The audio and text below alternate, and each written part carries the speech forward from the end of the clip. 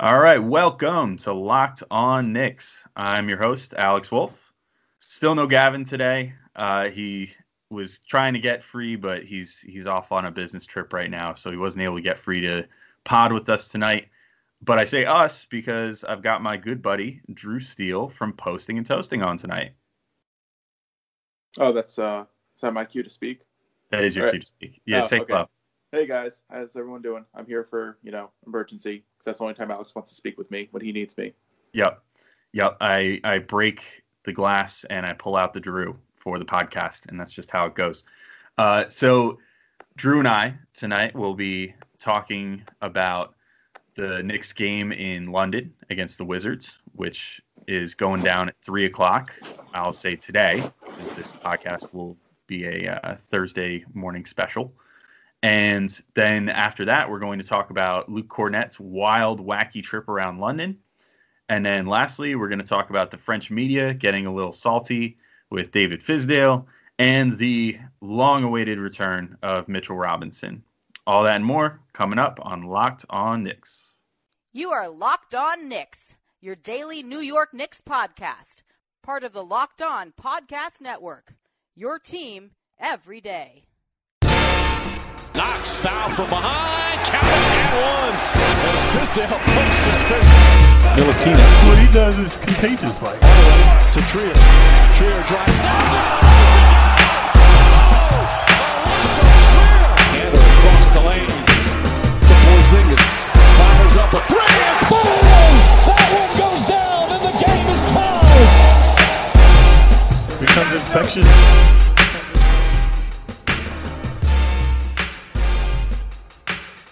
All right, welcome back. We're ready to rock. We're Locked On Knicks. So I got, as I said, Drew Steele with me today. You might know him on Twitter as @Toots, a.k.a. Doug Steele. What's up, Drew? Oh, not much. I just have a little glass of wine, have my water, got my computer open for all the stats and lineups that we're going to talk about today because we're super prepared for this. So I'm ready to go.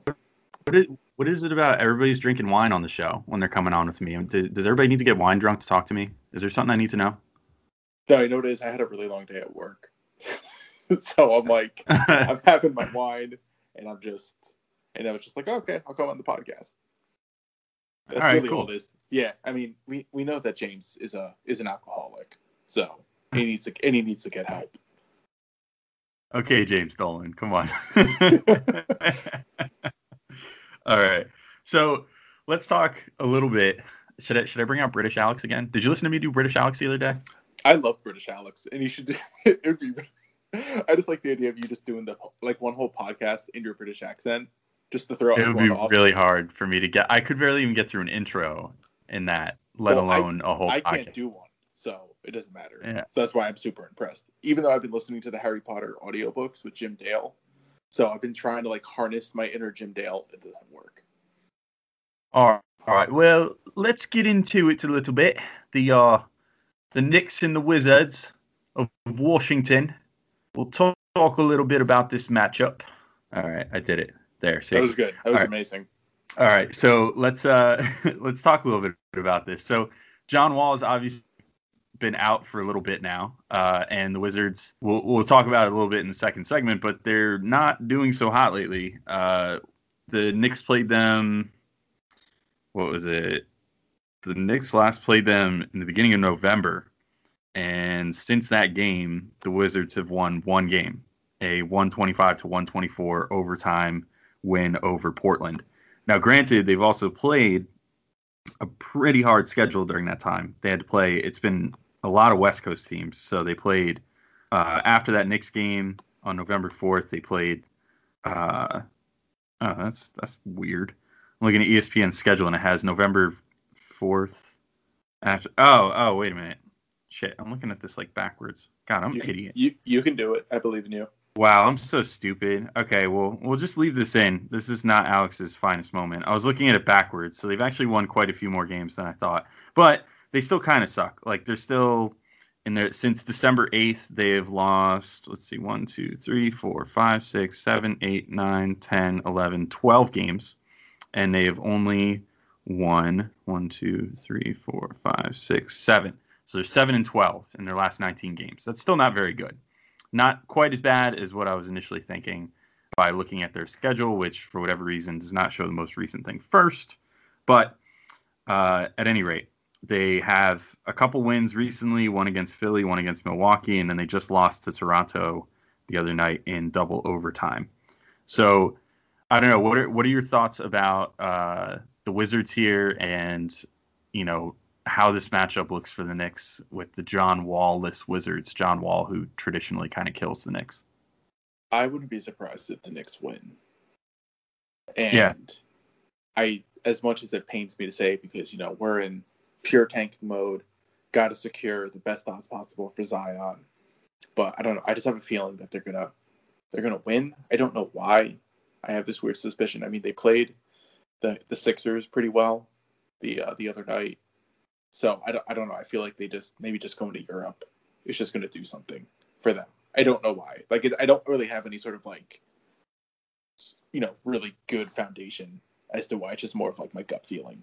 I know because the Wizards aren't good, but they also have won what it looks like is 1, 2, 3, 4, 5 of their last 1, 2, 3, 4, 5, 6, 7, 8, 9. 5 of their last 9 games without John Wall, because he's been inactive since the Chicago game. So the guy had been playing well without him, but I just have a weird feeling that the Knicks are going to win. Yeah, I kind of have the same feeling in a weird way. In addition to everything else, I believe I saw today that Mitchell Robinson's going to make his return for this game as well. So that could definitely sway things towards the Knicks' way. But yeah, I don't know. I can't shake this feeling either that the Knicks, for whatever reason, are going to be energized by the whole London experience, and they're just going to come out wanting to win this one after coming so close against Philly the other day. Mm-hmm. Yeah. That they're going to, feel like they're kind of owed a win at this point because they played so well against Philly. But I guess we'll see. I mean, I think it'll be intriguing to see kind of the, I can't even say the revamped Kevin Knox, because at the time of that first game, Kevin Knox wasn't even active because he was out with his injury. So it'll be interesting to see Knox versus Otto Porter, who's traditionally a pretty good defender of wing players. So that should be an intriguing matchup to watch, I think. That might be the one thing that I watch the most for the game tomorrow. Yeah, I'm actually looking more forward to the Luke Cornett, Dwight Howard matchup. Is Dwight Howard in the lineup now? I actually don't even know. No idea. I don't know what his status is right now, but it would certainly be interesting watching Dwight try to chase him out to the 3-point line. Yeah, so as you can see, we're both very informed on Wizards talk. So I'm almost certain Dwight's back from his butt injury. I'm going to find out right now. Look at this. Right now, guys, you're listening to us read the internet. And that's brought to you by Squarespace. No, Dwight's out. Dwight's out. Okay. Yes. So I don't know who Luke Cornett's facing, but I'm excited for that matchup because he's been fantastic. I love watching Luke Cornett play. It looks to me like Thomas Bryant is their starter at the moment. Who? Thomas Bryant. Yeah, never heard of him. Yeah, I've heard of him. I couldn't really tell you much about him other than that I've heard of him. But, okay, that's good. Yeah. It's funny. They're probably on Locked On Wizards right now. They're probably like, Thomas Bryant's going to face Luke Cornett. They're like, who? Who's Luke Cornett? Yeah. I would probably say that about half the Knicks players if I wasn't a Knicks fan, right? This is kind of going to be could the NBA have possibly scheduled a more craptastic matchup than this Wizards and Knicks game that they put there? I don't know if they could have possibly picked two teams that are Knicks Cavs would have been bad. Yeah, that would have been really terrible. I guess they could have done Knicks Suns if they really wanted to drag the bottom of the barrel. Yeah, and then sold it as a matchup of lottery picks or whatever. But that would have been an awful game. Yeah, definitely any matchup between the Knicks, the Cavs, and the Suns is definitely cream of the crop bad NBA. Yeah. Who do you think the fans are going to be rooting for? Who do you think is going to take the stage as kind of the home team here? Who has it depends. Who has more European players on their team? I think the Knicks do. Right? I think the Knicks do. Yeah. And because France is just across the English Channel, and we have our boy Frank. So I think the Knicks will have the upper edge in terms of like, quote unquote home court advantage. Plus, I think they're just a bigger brand anyway than the Wizards. So, yeah, I think so too. I think for whatever reason the Knicks are like kind of popular globally because, like, if you recall, everybody always freaks out because there's like the picture of Doncic wearing the Melo jersey. There was, I think Porzingis used to have like Knicks gear like before he got, like when he was a little kid or whatever, he had like a Knicks shirt or something. Like, it just seems like everybody, for whatever reason, likes the Knicks overseas, even though they do nothing to deserve it. Man, you bringing up Doncic in the Knicks jersey just pains me. Does it kill you that it was a Melo shirt? I mean, kind of, but it's not that big of a deal. Just like the fact that Doncic is playing for, the misogynistic, disgusting Mavericks just kills me. It pains me. Like, why is he on the Dow? Like, why is he on the Mavericks? And then all the teams that passed him up, it's just brutal. I just hate it. Still irks me a little bit that the Kings lost one more game than the Knicks last year, one less, and they hopped from 8-2, and the Knicks totally could have had Doncic, and then the Kings even managed to screw that up. Like, I don't know. I mean, you could argue about the fit because like De'Aaron Fox is balling out, but still, that's like the worst. That's like the worst reason. Yeah. Like, we have to, like, I love De'Aaron Fox. I think he's absolutely fantastic. He's like, going to be a great point guard, but just one of those things, like, you got to pick the best player, and it's Doncic, so you have to go with him. Yeah. All right. We should probably get back on track to like the whole Wizards and Knicks thing here. Yes. Okay. So I don't know what's something that you're intrigued to see about this game, because I don't know, to me I think I'm just going to be more intrigued for like the atmosphere of the game more so than the game itself. Like I said, we've both kind of said that we have this weird feeling that the Knicks are going to win this game, so I'm going to brace myself for that and not get too mad if they do, because I'm definitely like fully on the tank at this point. Like, everybody should be. Like, we're past the point of no return where you can reasonably hope for anything other than a high draft pick now. Yeah, exactly. So I mean, I'm rooting for the L here. I want a good L like the other day. Like, I want one like against the Sixers where they show some fight and maybe not scores like 25 again. But I don't know. What's something that you're looking forward to out of this game? It's not just this game, but it's pretty much the rest of the season and what's been like for the past couple of weeks. I only care about to see how Knox tries to improve his efficiency, because he's really not efficient. Like, he is putting up like these numbers, but they're like, he has like a true shooting percentage rate for like under 50 for the season. No, that was before. But like this past month when he won Rookie of the Month, he had a true shooting percentage like 50, and that's not good, even though he put up 17. So I just like to see him become more efficient, and I just want to see if Frank is going to be aggressive like he was against the Sixers. Like, those are the only two things I care about for the rest of the year. Like, that's it. I mean, well, and then to a lesser degree if Vonleh is still really good, but everything else I don't care. Like, I'm at the point where I'm like, if Moody is good or bad, I don't care. He's not really a part of the future. Who else on the team? Like Tim, he's not even playing. I don't really care. Courtney Lee, I don't care. Like, I'm just so almost like apathetic right now because like Kristaps isn't back. I want to watch him play, but I can't. So it's just I want to see Frank do well and like actually, attack the rim like he was attacking Embiid and and Knox. That's it. That's all I care about. Yeah. I want to. I think Frank is probably, Knox. I do want to see play well again, but I really want to see how Frank turns this around from the good game that he put up against Philly, and then he might, as you mentioned, I mean, right across the English Sound from France. There might be a good. Is it the English Sound or the English Channel? English Channel, whatever. English Channel. I think you're probably right. I don't know why I said sound. Okay, listeners, call in and tell us which one of us is right when you get a chance. They can just tweet at us. It's you. I'm fully acknowledging it's you, though. It's definitely the English Channel. I said the wrong thing. Yeah, just tweet at me or Alex the correct answer. We'll let you guys find it, even though we can look it up right now. But it's up to you guys. But anyway. It's funny because I just had a conversation with James yesterday about making sure to correct guests, and then I've made two boneheaded things just in this one segment alone. Yeah, don't listen to what James says. Just do the opposite of what he says. Okay, so I'll just keep spewing fake news all over the place. Just make up stats and be like, do you know Knox is shooting 70% from the line? He actually made it. That actually made it right. But this is the Knicks-O Wars podcast. Anyway, I was gonna say Frank potentially with like a partisan crowd behind him could have a good game here, because if a bunch of people come in from France and to cheer him on, he could have a crowd that's kind of solely there to see him, which would be kind of cool. And I'm curious to see if maybe that'll ignite him a little bit. Granted, Fizdale might do the same thing he did on Christmas and see that Frank has a big cheering section and just like sit him down for the whole game and DNP him like he did when his mom came to Madison Square Garden. But who knows? I guess we'll see. But anyway, we should probably wrap this first segment up. So we'll come back in just a minute.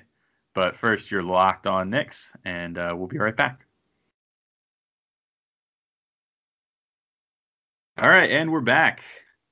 You're Locked On Knicks. I'm here with Drew Steele, Mr. Toots himself, Scooter Toots. And just tooting it up.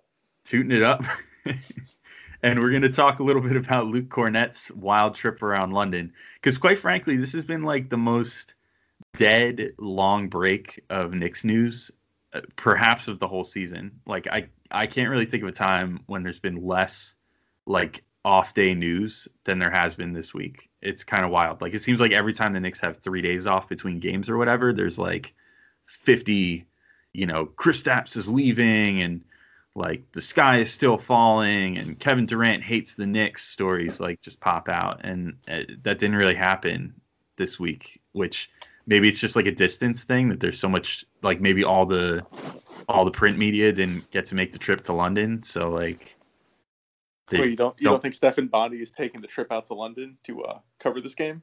I guess not. I don't know. Like, and I'm not like saying this at his expense, but I know the Daily News is not doing very well at the moment. They've had a lot of cuts, so maybe they decided not to spend the like $1,000 round trip or whatever on plane tickets for this one. But I don't know. Yeah, I guess yellow journalism isn't doing too good these days. Yeah, I guess. But anyway, so we're left to talk about, goofy things, which I probably prefer anyway. I think you prefer that too, right? Goofy things are way more fun. And yeah, absolutely. There is none more goofy than Luke Kornet. I should probably, if people are listening along right now, like if you're on your cell phone or whatever, and you want to follow along with this, kind of like we're reading you a book or something, you could go on Luke Kornet's Twitter feed. It's at Big Shin 32, like Big Shin as in like your shin bone, and then 32. He had this like hilarious thread yesterday. What? What else did you think shin was? I don't know. Maybe they thought it. Maybe they'll think of a creative way to spell shin. I don't know, man. Like, oh man, that was very unintentionally hilarious. Yeah, I'm good like that.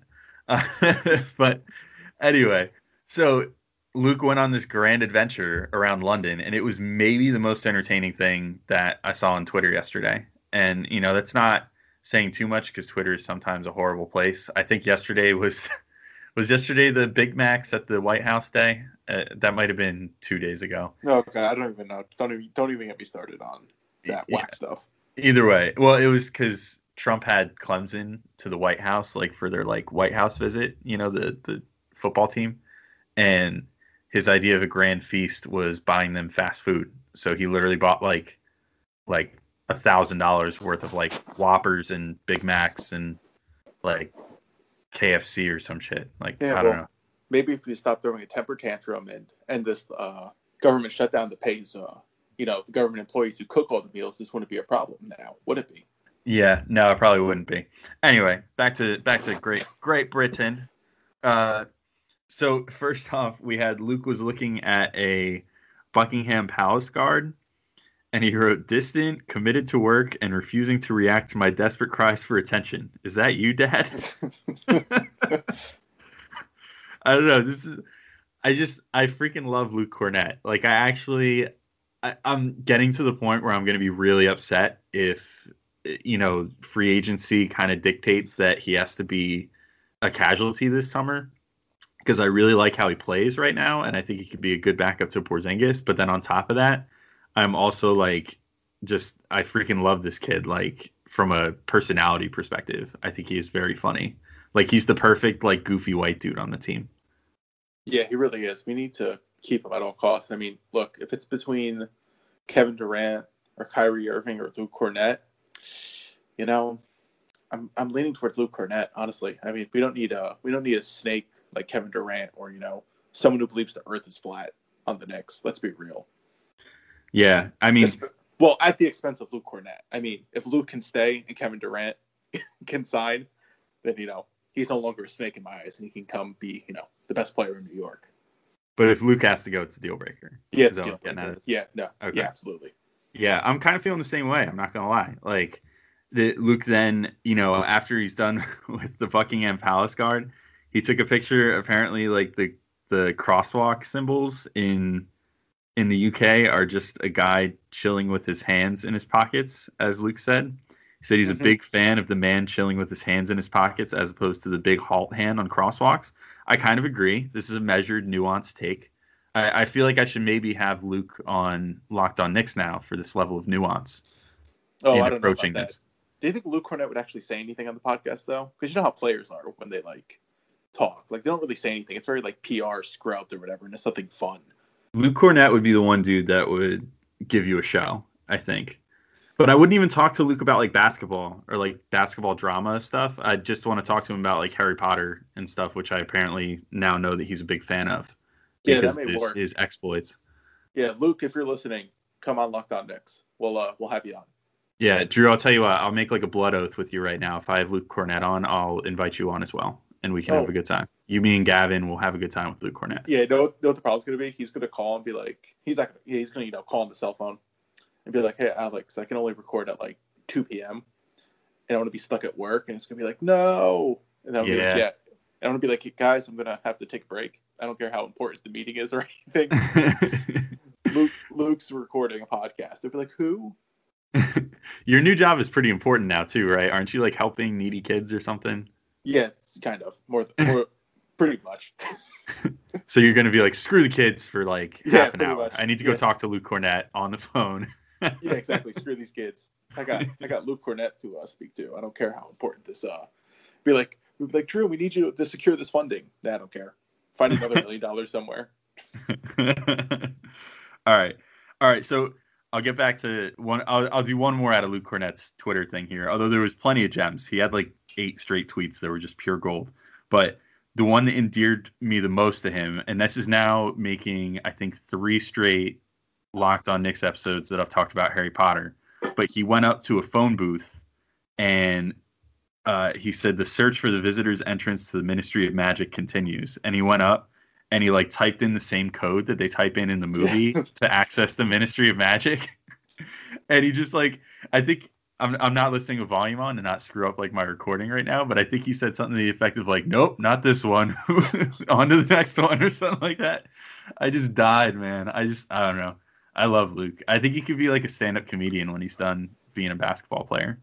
No, I don't think he could do that. No. Maybe not stand-up, but he could be like in a sketch comedy show. I was going to say, yeah, he could be in like the Upright Citizens Brigade or something like that. On like their B show after everyone else is like gone for the night. Like they're all good. Like, oh, we watched the A show. And it's like, here come our scrubs. Like Luke Cornett would be one of those guys.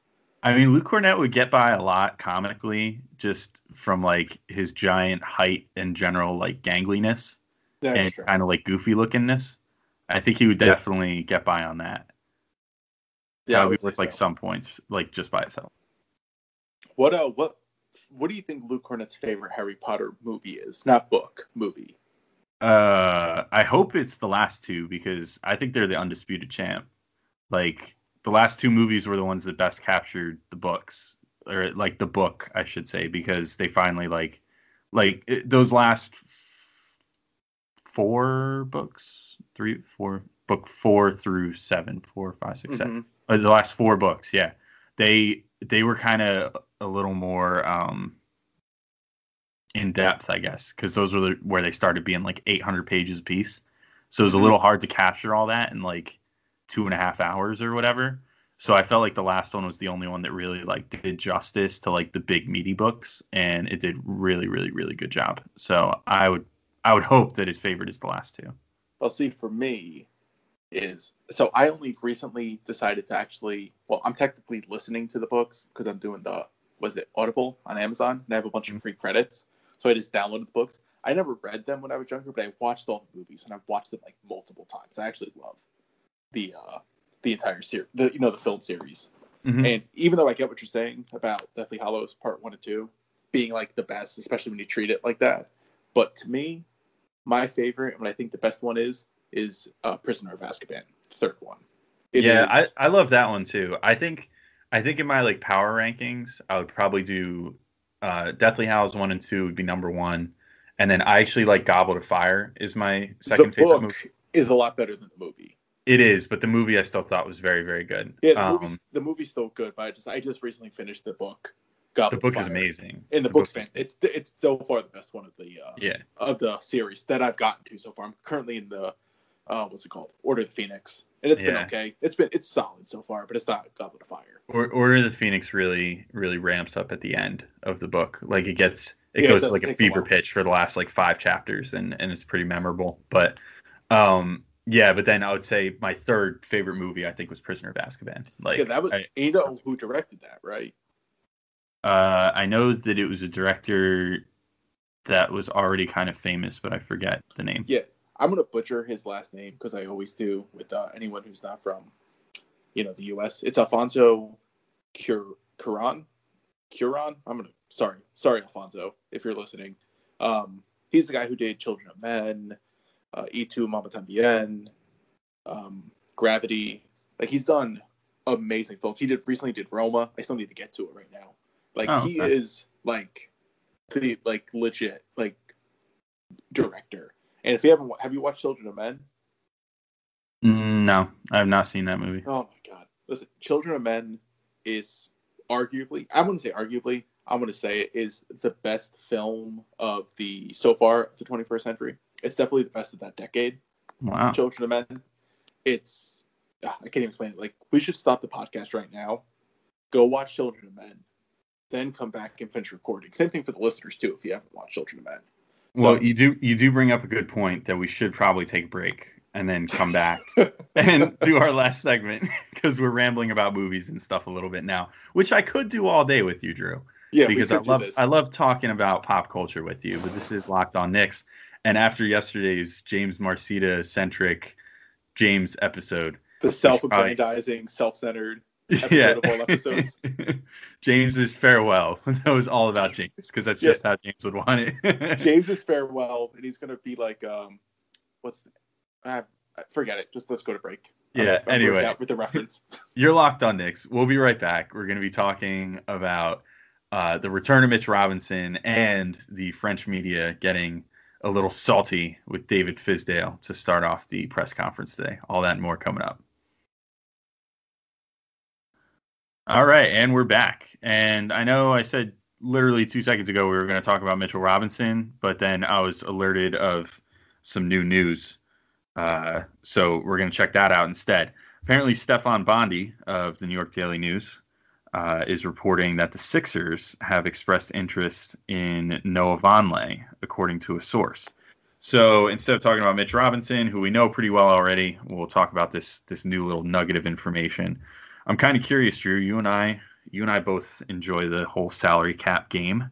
Mm-hmm. What do you think? What do you think the Knicks could potentially get out of the Sixers for Noah Vonleh?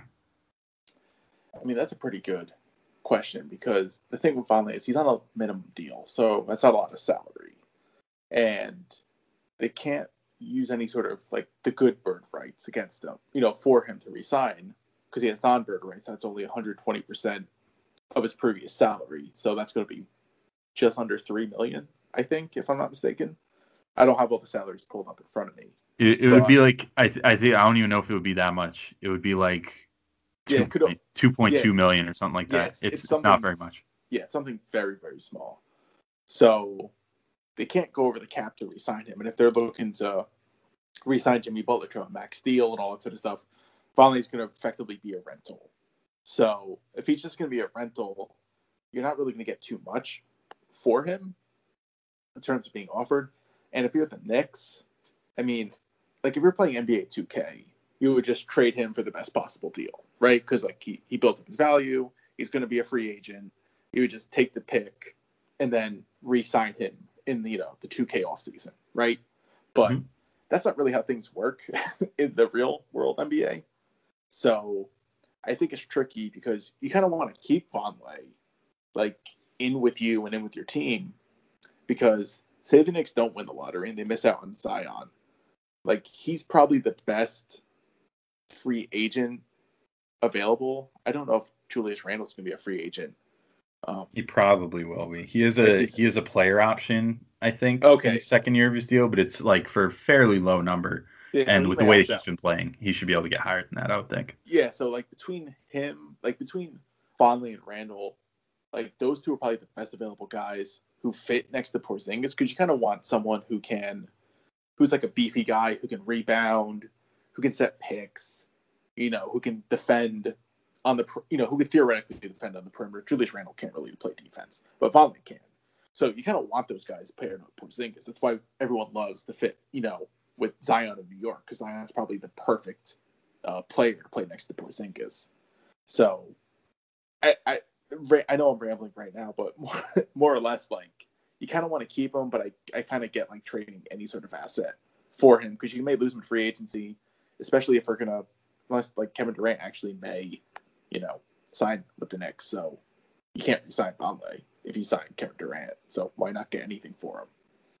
Well, so this would be my theory or my approach from like a human resources perspective to if you're going to trade Vonleh. You just kind of explain to him, like, look, like, we love you. You've played phenomenal for us this year. But the reality is that by keeping you, we don't get that much of an advantage to give you more money this offseason. So, we want to spend the money on you regardless, but we'd rather A, send you to a team that has a better chance to actually win something this year, and B, get something to help strengthen the team for years to come. And then just kind of give him like a wink and a handshake and be like, look, hopefully we'll see you this summer. Like, we would definitely like to have you back. And this is purely business. Like, this is just to help get the team better for now, or for in the future, I should say. Try to advance the team in hopefully the not too long term. And then, just kind of frame it to him that way and be like, look, we'll let you play some winning basketball for the rest of this year because you deserved it. You earned it, by playing on this shit team for so long. And then we'd like to bring you back in the summer. Hopefully you'll come back to us. And that would just be kind of how I would approach it. But I guess as far as packages go, it would be kind of tricky because he makes such a small amount of money that it's going to be a little difficult to find, a player, without getting much back, because Philly used to have that kind of treasure trove of draft picks and like a zillion second round picks coming into them. And they still have a fair amount in the far future. Like they have 4 extra 2021 second round picks. They have 2 extra 2020s. And then they have 2 extra 2019s. But the one 2019 is from Milwaukee or Sacramento, the most favorable of the two. Even so, that maybe will fall in the halfway point of the second round. But they do have a 2019 second round pick from Chicago. And that's kind of significant to the Knicks in a weird way because the Knicks acquired last year's Chicago second round pick from the Thunder in the Carmelo trade. And that turned into Mitchell Robinson, which was like a huge addition for this team, hopefully for the coming years. So that could actually be a decent trade chip. But the other potential wrinkle here is maybe using this as a way to get rid of Courtney Lee as well, if they're that into Vonleh. Take on maybe their least favorite, person out of their, bottom of the roster type guys like Korkmaz or something. And then, or Amir Johnson for that matter, and then take back someone like Wilson Chandler, who's an expiring contract, and send back Courtney Lee, even though Wilson Chandler's been playing some decent minutes for them lately. But you would figure Vonleh would kind of be to replace Wilson Chandler. But now, at the risk of me rambling a little too much now, I'm kind of curious what your thoughts are about potential deals here. Yeah, the only issue is I don't know if Philly's going to want to take on Courtney Lee's extra year and look to move him in the offseason. Well, they wouldn't even. So this is the interesting thing with Philly is they might not even have to do that because they're going to have. It's freaking scary to look at, but they're going to have almost. If Jimmy Butler opts out of his contract, which he will, even if they had Courtney Lee there for his whatever it is, like $12 million, they would be at about $63 million on the cap. So they would have like almost $40 million to spend still, even with Courtney Lee on the roster. Yeah, but they would have to, in order for to free up the space, like if Jimmy Butler declines and he still has a cap hold, and they would want to keep the cap hold in order to retain his bird rights. Sure. Well, I mean, and that's if they decide to keep him, but there's talks of like that division between him and the team. I guess my point is their options would still be open. You know what I mean? Like, I mean, yeah, that's fair to say. Just it does come down to what do they actually want to do with Jimmy Butler, right? Mm-hmm. So if they're fine just letting Butler walk, which would be a very ballsy move because they gave up two really good role players that fit with them long-term roster-wide, like everything that what they do to get Jimmy Butler, then just let him walk. That's something. But the thing is with the bird rights and stuff though is that you don't have to renounce it until right at the moment when you decide that you're not going to sign that player anymore. So if it's through like the moratorium and they're taking meetings with, let's say they get a meeting with Kevin Durant and they get a meeting with Kyrie or something, or like Kawhi, and someone like that decides, oh, I want to sign with Philly, then they'd be like, okay, well, Jimmy, there's the door. Like, we're going to take Kawhi instead of you because he's like a way better version of you.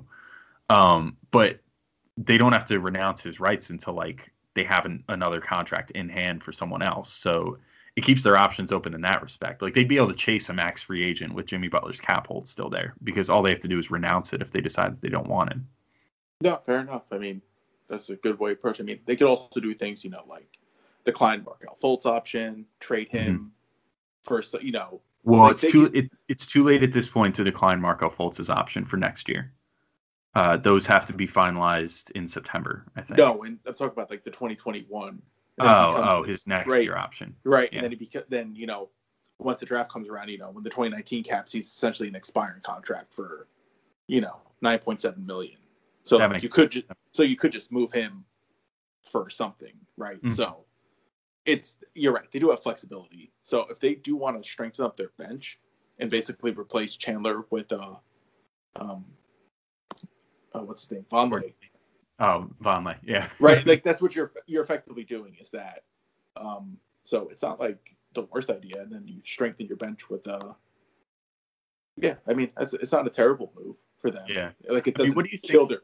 It doesn't kill their flexibility. So yeah, if it came down to it, and the Sixers had two offers on the table, one offer you can do a straight swap of Vonleh for Korkmaz, and they give you that Bulls second rounder, or the other deal, we do the one that we just discussed. You get Wilson Chandler and Korkmaz, so two expiring contracts for Vonleh and Courtney Lee, and get out from Courtney Lee's money. Which one do you think you would do?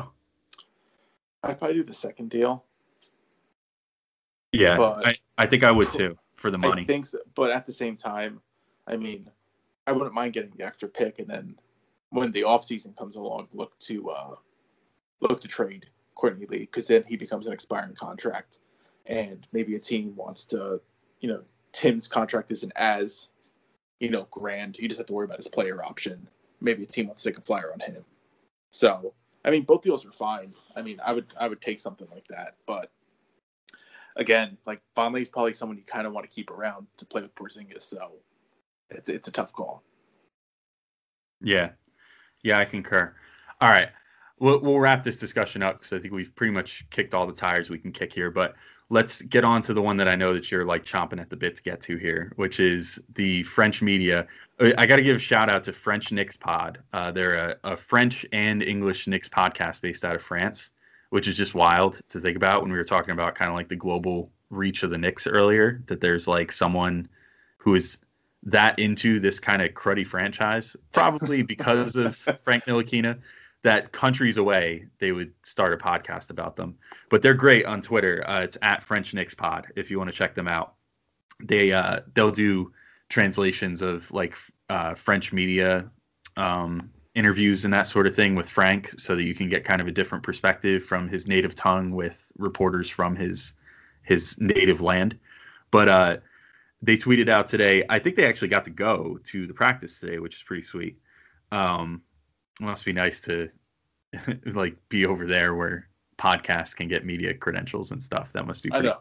That's pretty crazy. He says, first question for Fizz by French B-Ball Media. Why do you not trust Frank? So the French media, I guess, is not very happy with how Fizdale has been treating Frank this year. What do you think about this development of the French media kind of throwing a little shade at Fizdale to start things off? See, part of me wants to be like, what did Fizz say in response? But I know it's something skeevy and snake oily in response anyway, so it doesn't really matter because Fizz doesn't actually say anything. Something he says actually means what he says. Like, it holds no value. He just says it just to say it to make people happy and for Knicks fans to be like, oh, look, he's saying positive things. The team's going in a great direction because he's saying all the right things. I don't care. It's meaningless. Nothing Fizz says has value. It's absolutely ridiculous. And he's right. He doesn't believe in Frank. It's absolute nonsense. Like, he got benched. Like, that starting unit that so many Knicks fans, especially at Posted Toast, and talked about with the the +8 net rating, they only had one bad quarter, and just in that one bad quarter against the Magic, everything changed. And then we have all these crappy lineups moving forward, and Fizz completely lost faith in Frank because of one bad quarter. Now, I get there's many things that Frank has issues with in terms of consistently being aggressive. He needs to take over the offense more when other players aren't doing well. There's things I totally get. But Fizz doesn't always put Frank in the best positions. He doesn't play the best rotations for him. He doesn't give him like the best minutes, distribution, any sort of thing like that. He has all the faith in Mudiay. Mudiay can do no wrong. Despite playing crappy defense now for the past month or so and not being efficient, he does no wrong. Tim has plantar fasciitis. He's pulling hamstrings. He's not healthy. He's chucking up heat checks when he's not on fire. He does no wrong. Alonzo Trier can isolate whenever he wants, despite having probably a negative 50 effective field goal percentage right now. Doesn't matter. He's allowed to do that. But Frank, God forbid he tries to run an offense with shitty players. But nope, go to the bench. You're not being aggressive. Like, it's absolutely ridiculous. Treats him like crap. I mean, if Frank... Yeah, so that's basically the end of my rant.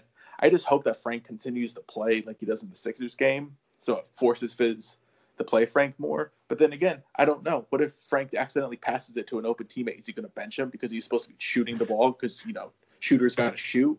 I mean, I don't know. I don't trust Fizdale at all when it comes to Frank and all this stuff until I actually see some results. Because I don't know. I think that Fizdale appreciates when Frank is getting his teammates involved in a way that's not just like Frank. Definitely. I mean, I love Frank too, but Frank does have a tendency when he's kind of in one of his like bad Frank ways. He has a tendency to kind of bring the ball down as far as like the 3-point line, and then immediately look to bail out of the play when he's not. I agree. Like, that's absolute nonsense for Frank. I don't mean to come off as like Frank does no wrong. Frank does tons of wrong. But at the same time, like, you're the coach, you have to figure out then how to put certain players that you're saying are part of your future in better positions. So if you don't want Frank to pass out the ball, how about you take out Alonzo Trier, who's killing the offense? Right? Yeah. Like the little things like that. If you want Frank to attack the rim, don't play him with Enes Kanter, who camps under the rim looking for rebounds. Do you see how much more aggressive Frank was when he was playing with Luke Cornett, who actually opened up the floor for him? Like, he had driving lanes. He was getting to the rim. He was getting past Joel Embiid, who's arguably the best shot blocker in the NBA right now. Like, if you give Frank some space, he can attack the rim. Like, it's nonsense, some of these things with the rotations and who he's playing with. Like, I get that Frank needs to improve, but if you're the coach and you're running the team and you're trying to put these players in the best position to succeed, you have to do other things as well to help maximize it. And if Frank still isn't doing those things, at least you can fall back on saying, hey, I did what I was supposed to do. Now it's up to the player. Like, if Frank is still passing the ball when there's no offensive options, like, then we could be like, all right, that's on Frank. And if Frank isn't attacking the rim despite having floor spacing, that's on Frank. But if you're playing with certain players and certain lineups, I can't really specifically put all the blame on Frank or even really differentiate because I don't really know. Yeah. Yeah. I mean, I definitely agree with you on the point of like putting Frank out there with Burke and Trier. Like that was happening for a while. Yeah, or even just thing. Or even just one or the other is just not a good strategy because Frank is not developed enough as an off-ball player to really look to get involved in that situation. Like if that's another thing Frank has to improve on is his off-ball movement because he doesn't really do anything. Like he's so long and lanky, and he's supposed to be like a cerebral player. He can't figure out when and how to cut for cutting lanes. Mm-hmm. Like that's kind of troublesome to me, especially if we're talking about Frank can just turn into like he's like 6'7" now. He's going to gain how much muscle? He'll just be a 3, right? Yeah. But he doesn't really have any off-ball stuff. Like he doesn't really cut, and he's not shooting well. Yeah. Yeah, that was the other development from French Knicks pod. That you just mentioned that Frank says he's 6'7" now, which is kind of a new development. That means he's presumably grown another inch since this past summer when he was he had apparently gone from 6'5" to 6'6". Now he says he's 6'7". So that's another thing to consider. I don't know. I feel like at the risk of going too long on this, because I think we should probably wrap up in a minute, but I think that a lot of the judgment on Frank should be, kind of have a qualifier on it, I guess, to a degree, because when you're still growing like that, I mean, I know it's maybe like weird to put yourself back in that like frame of mind, but NBA players are kind of different than the rest of us. Most of us stop growing, anywhere from junior year of high school to maybe freshman year of college, something like that. Basketball players, I mean, they're huge individuals, and usually genetically they're like crazy. And in the case of Frank, like he's still growing, and presumably if he follows like the Anthony Davis track, he could still be growing until he turns 21 next year or something. So I think that some like patience should be given to him just on the fact that if you put yourself back in your shoes of when you were like still growing, like in high school or whatever, it's an awkward ass time. Like when your body's growing, and like, especially for a basketball player, like for Frank, where handle is such a important thing for him, his arms might be growing, another half inch or whatever, and his whole body might grow another inch, and that like totally changes how you have to dribble a basketball now. Like now all your muscle memory has to be adjusted like an inch to an inch and a half. And I'm sure that's not easy, but I don't know. That's another mini rant for me. Frank really brings out rants in people one way or the other. Frank is just weird? Like a rantable player. I think it's the weirdest thing because even at his ceiling, he's what? The 5th starter on a really good team.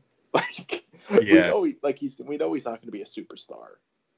Like no, yeah. I think best case scenario, at least like as he's projecting right now, is that he would be like you said, like the 4th or 5th best player on the floor, and just kind of like a glue guy that plays the defense that you need down the stretch, but isn't necessarily going to ever be the guy that you're counting on like to win you games on the offensive end or anything like that. Yeah, no, I don't really see him that way. I mean, he could become like a 15-point scorer. That'd be wonderful. I don't know because I don't think we haven't seen too many opportunities for him to do any of that stuff anyway. But like I said, we knew he was going to be a project, being drafted. Like we knew it was going to take years and years before we kind of fully realized what he's going to be. And if he's still growing, like we kind of have to give it, a little more time. Yeah. Yeah, I concur. I am team patience as well with Frank. So I knew you and I were in agreement over that though. So it's good to have someone that I know is all about that Frank life as well. All about that Frank life. Anyway, all right, Drew, I think we should wrap up for today because we've already gone like way longer than I thought we were going to go. But damn it, you're just so fun to talk to that I enjoyed this so much. Why don't you tell everybody where to find you online and all that good stuff? Well, you can find me on Twitter at Scooter Toots. I do need a lot more followers. I don't have enough. And I really need some attention and more love and that sort of stuff on Twitter. Like I want more interactions for like my articles that are on Posting and Toasting. Like I want all the likes. I want all the retweets. I want everyone to be like, oh my God, this is so amazing. Thank you for writing this. Like, I need to be validated that way. And I'm also going to plug The Marvelous Mrs. Maisel. That's on Amazon Prime. So go watch that show because it's probably the best show on television right now. Amazon thanks you for that plug. They need all the help they can get. Well, Jeff Bezos is going to need my help because he lost about half his money. So I know, that's what I'm saying. That's what I was referencing. Anyway, that guy's an idiot. Yeah, well, you know, he's a rich idiot, but an idiot nonetheless. Yep, it's very true. Anyway, all right. Thank you so much, Drew, for coming on. Listeners, thank you all for listening. And we will be back tomorrow to break down this Wizards game. The first game in what feels like an eternity for the Knicks, a whole 4 days, thanks to all this London travel. Not quite sure who I'm going to have on yet. Might be going solo, might have a guest. Who knows? We'll figure it out. I'm going to play it by ear tomorrow. In the meantime, be sure to subscribe, give us 5-star ratings, ask your Amazon Alexa to play podcast Locked On Knicks. Very important, because you wouldn't want to have to use your fingers to do this type of stuff. Just do it automatically. And that's all for today. All right? We'll catch you tomorrow. Have a good one.